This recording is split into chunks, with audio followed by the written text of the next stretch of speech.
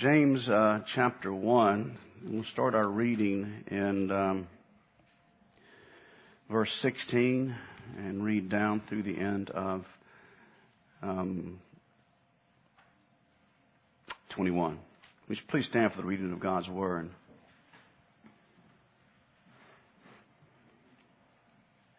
Let's hear the word of the Lord. Do not be deceived, my beloved brothers. Every good and perfect gift is from above, coming down from the Father of lights, with whom there is no variation or shadow due to change. Of his own will he brought forth by the word of truth that we should be a kind of first fruits of his creatures. Knowing this, my beloved brothers, let every one person be quick to hear, slow to speak, slow to anger. For the anger of man does not produce the righteousness of God. Therefore, put away all filthiness and rampant wickedness, and receive with meekness the implanted word, which is able to save your souls. You may be seated. We live in a very fractured world these days. We see it in our nation. We see it in families. We see it in the church as well.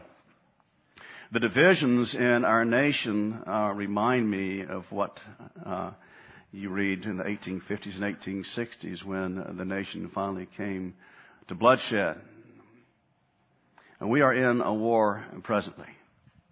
It is a cultural war where what is right is called wrong and what is wrong is called right. And it seems like that we see unfolding before us the kind of life that unfolded in the days of the judges when each man did what is right in his own eyes. Well, the church is at the fulcrum of this battle.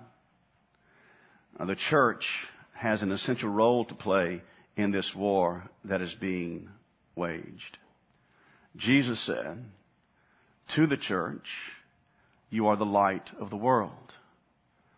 The world represented by darkness, and that being sinfulness, and that being lawlessness, and that being ignorance of God. Well, it's the church's responsibility to shine the light of the gospel to the world. He also said you are salt. As you know, in the days of Christ, salt was used as a preservative.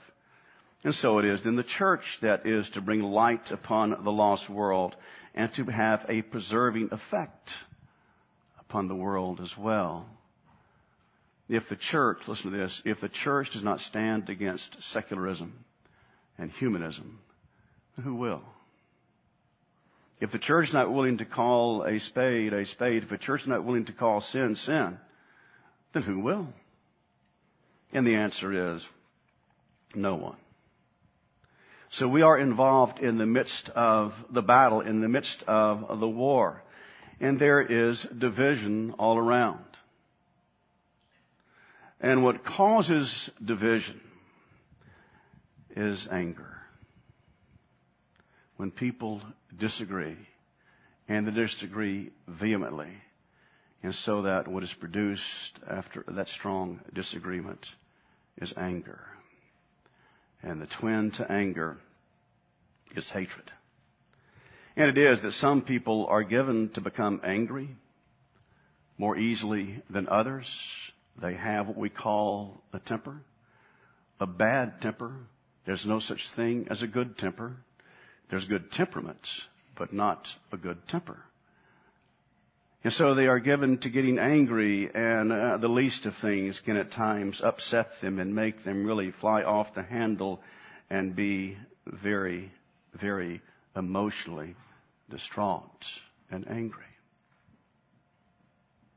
We must also confess that at one time or another, even those who may not be given to anger do lose their temper and behave in such a way as to cause hurt. Well, what are we going to do about that? Do we do anything about that? Do we simply say, well, that is simply how I am, and we move on from there? I have heard people say that before. That's just how I'm wired. Well, God doesn't look at it as that's just how you're wired. He looks at it as sin.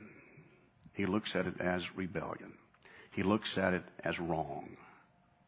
This morning, as we go through these verses, would have us to see this, that because anger in the heart of the Christian is contrary to God's purposes for the life of His people, because anger in the heart of the Christian is contrary to the purposes of God in the life of His people, Christians must seek to control their anger using God's Word to rein it in, using God's Word to deal with it, using God's Word to put it to death.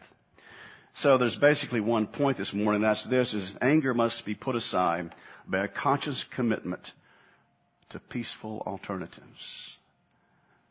In the first place, then, James is addressing our volition as he does in verse 19. As he says this in that verse, "Know this, my beloved brethren, let every person be quick to hear, slow to speak, slow to anger." And so we recognize anger was an issue back in the Old Testament, as we saw with the life of King Saul, who out of anger had the priest slaughtered. Anger again, a twin of murder. So it was a problem in the Old Testament. Obviously it was a problem in the New Testament as well, because human nature never changes. Well, as he presents it to us here, he tells us that we are to make a conscious effort to deal with anger in our lives. God is not pleased with it. He's not happy with it. He doesn't like it. It's destructive. It's disruptive. It's dangerous. So he says that we are to exercise our wills. We are to make a decision. We are to act and make a choice. And there are three things that he gives us here, three acts of the will that he gives us here in this text. And that we are to utilize these if we're going to do what God would have us to do. And it is, in the first place, he says that we are to be quick to hear. Oh, quick to hear what? Well, quick to hear God's Word. In the first place, we are to give ourselves to hearing the Word of God. Thomas Manton, an old Puritan, said this, "He has spoken of the word of truth as being the instrument of their conversion, and upon that ground persuades them to diligent hearing." The instrument of conversion is the gospel. The gospel is contained in the Word of God.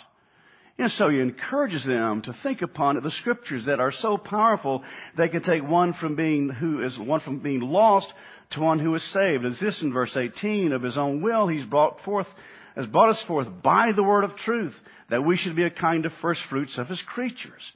By the word of truth we have been converted. He has brought us forth into a life of redemption, into a life of salvation, by the Word of God read, by the Word of God preached, by the Word of God applied. And so we would have them then hear the Word. Give yourself to hearing the proclamation of the Word. Give yourself to reading the Word of God.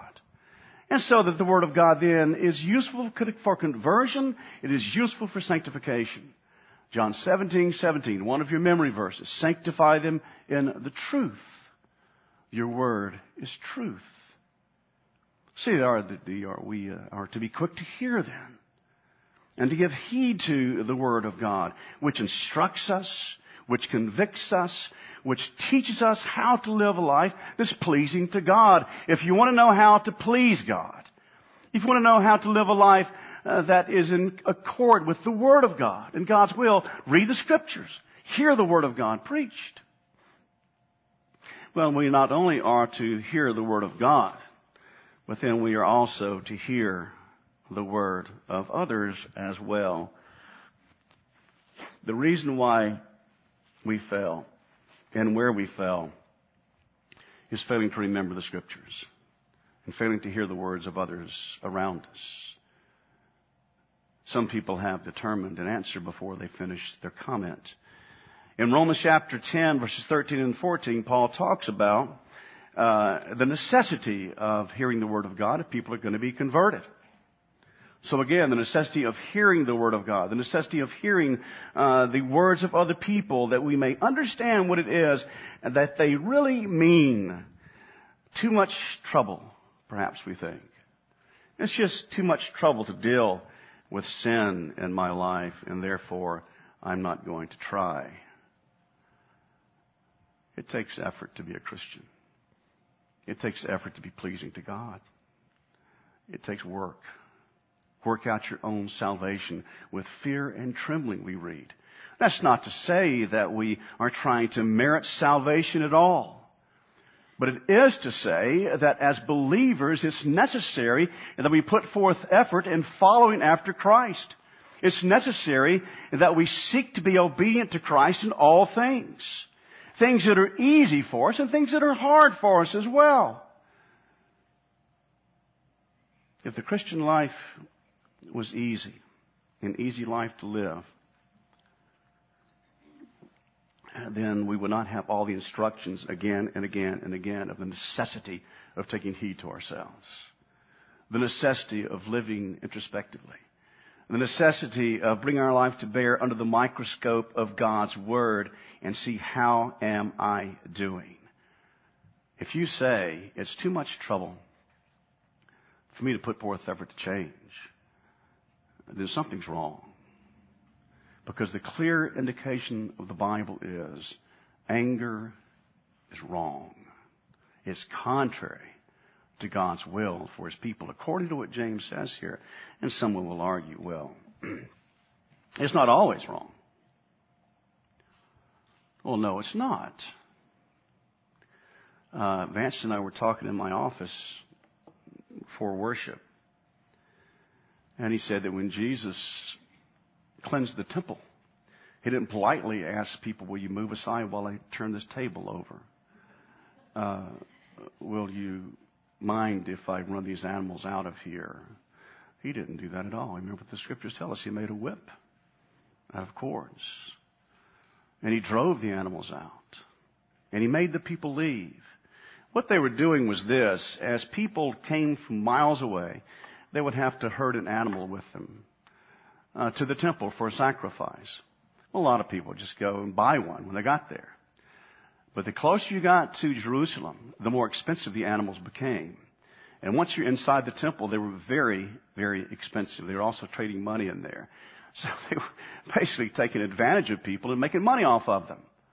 And there was no sense of true worship there at all. No sense of sincerity of worship at all.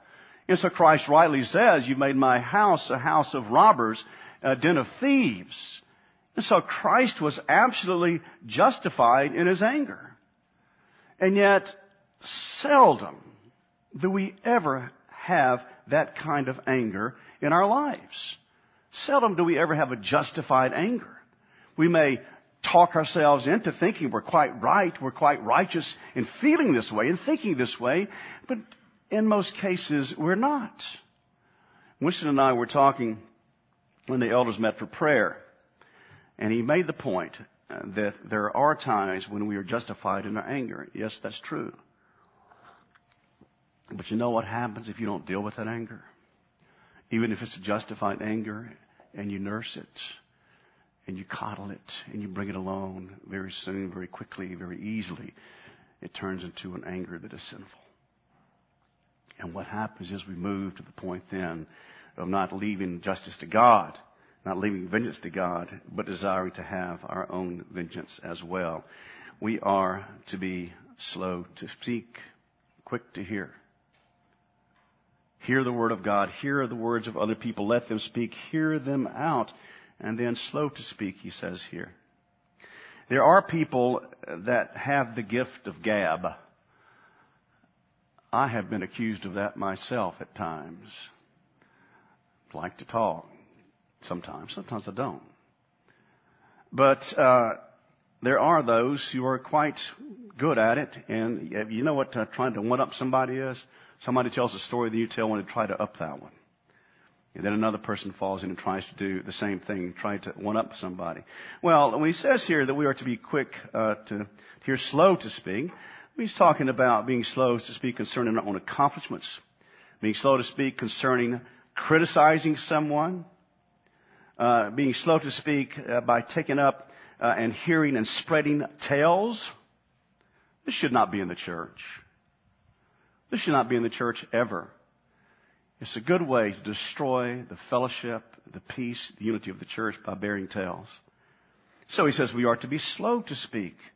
We are to be slow to speak concerning God's providences. In other words, not to complain about it. Matthew Henry said this, as Melinda was reading. She didn't know I was preaching this,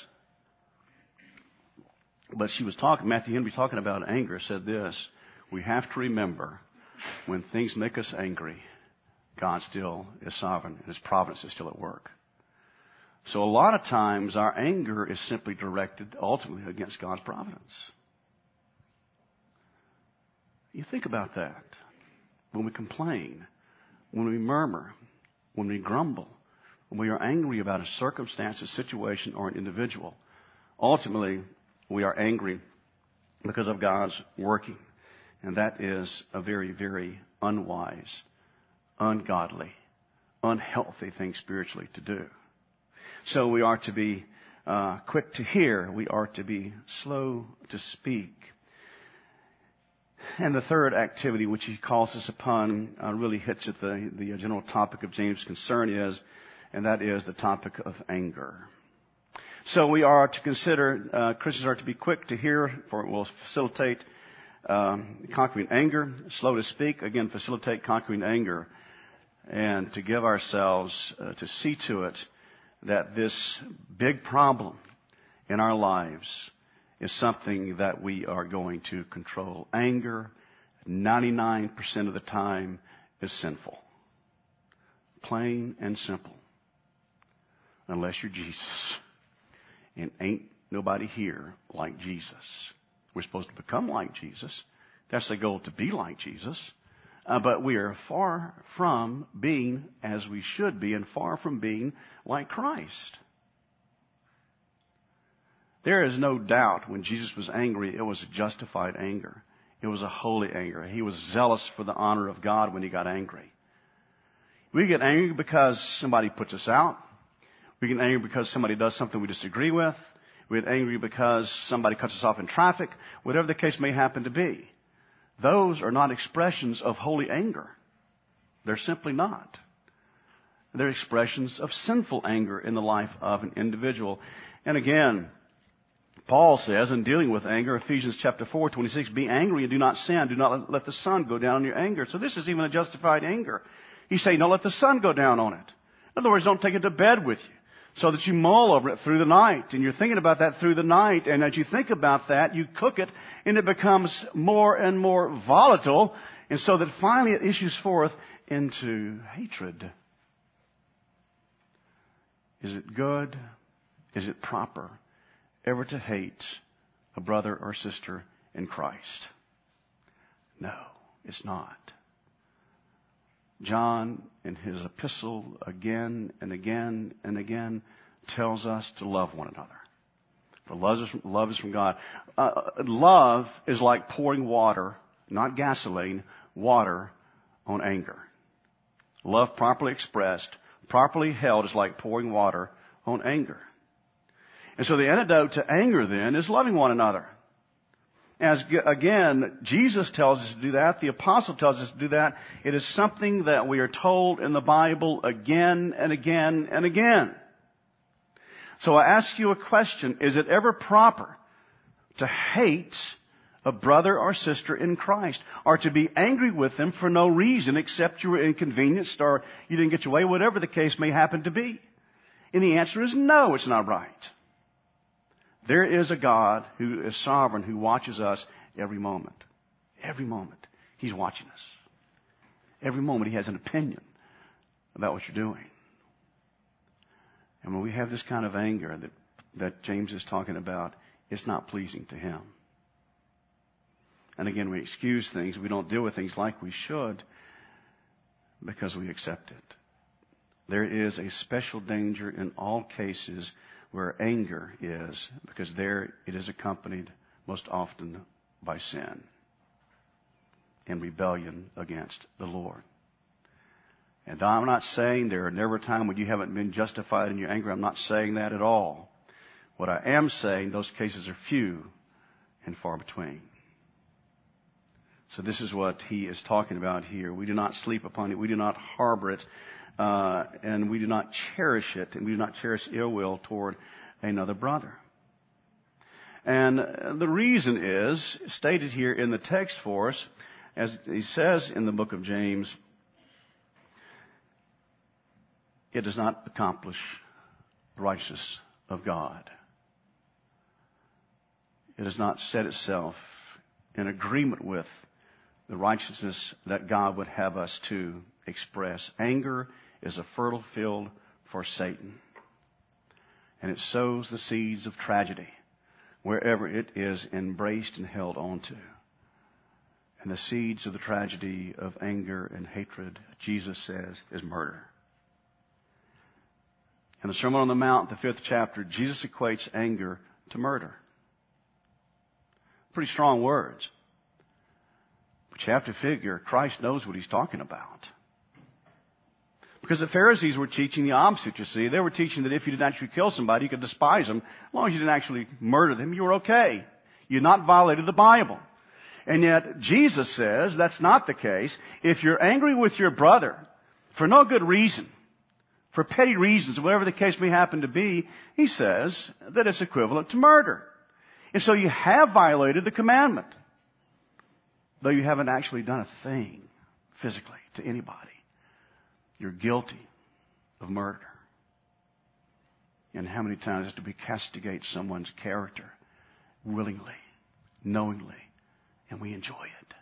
We delight in it because we want to satisfy that hatred and anger that we have within us.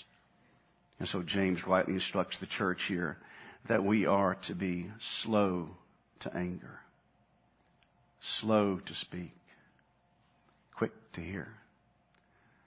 Because what is produced when anger is embraced and lived out is contrary to God's purposes for His church.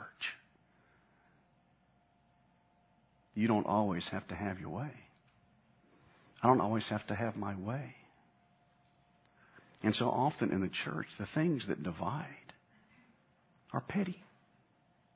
Petty things that don't warrant the kind of commitment that some people give to some things that we give to things in our life that really are not that important. So we read in the Scriptures, the heart is deceitful,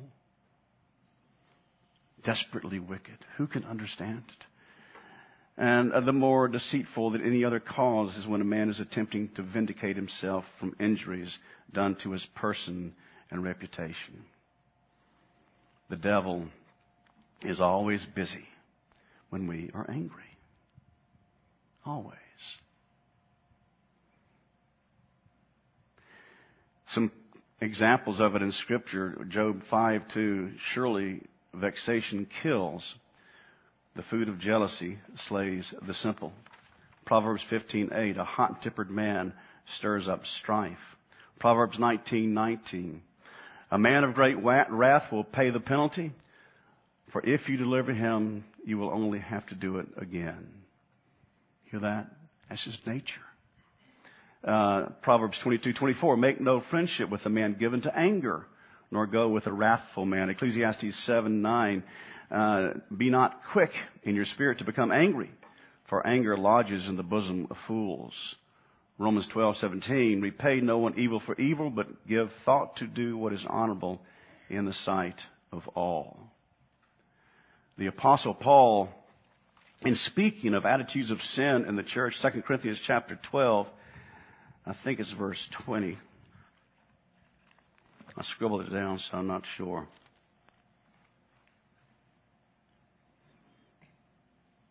Yeah, they're starting in verse 19 of 2 Corinthians chapter 12.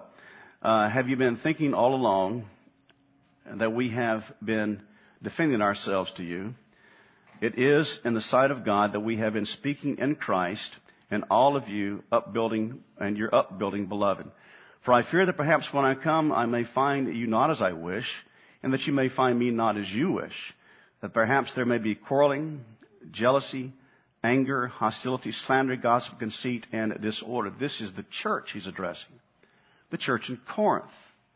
And Paul is saying, I fear these things might be present in the church because you're not dealing with them. And further on in the book of Galatians, he talks about fits of anger or outbursts of anger. This is the church he's talking about. And that we see that these things, anger is so so dangerous in that it's quiet up to a point. You know, it's silent up to a point. So you can have that anger in your heart and it boils over into hatred, and at some time it expresses itself. Most unexpected, like a snake that's underneath a bush, and you put your hand in it and it strikes all of a sudden. Very, very dangerous. And it does not accomplish the righteousness of God. Ungodly anger in the heart of the Christian is contrary to God's intention for His church. Anger in the heart of a Christian, ungodly anger in the heart of the Christian, is contrary to God's intention for His church. What is the goal for the Christian? According to Jesus in Matthew chapter 5 and verse 48. What does He say in Matthew 5:48? You shall be perfect as your Father in heaven is perfect. That's the goal. That's the standard. And the context of that is loving your enemies. That's the context of it. Don't seek vengeance. Love your enemies. Remember what He says about those who persecute us. Pray for them, Jesus says. What? Is Jesus kidding at that point? That people that persecute me, I've got to pray for them and pray for their well-being? Is He joking? No. That's what it is to be a Christian. That's what it is to have your heart touched by the affection of Christ. And that we become one who is then a peacemaker. One who is then living by God's grace to be one who is loving and compassionate and kind and not given to fits of anger and jealousies and things such as that are again contrary to the life of what God would have us to be as His people. Well,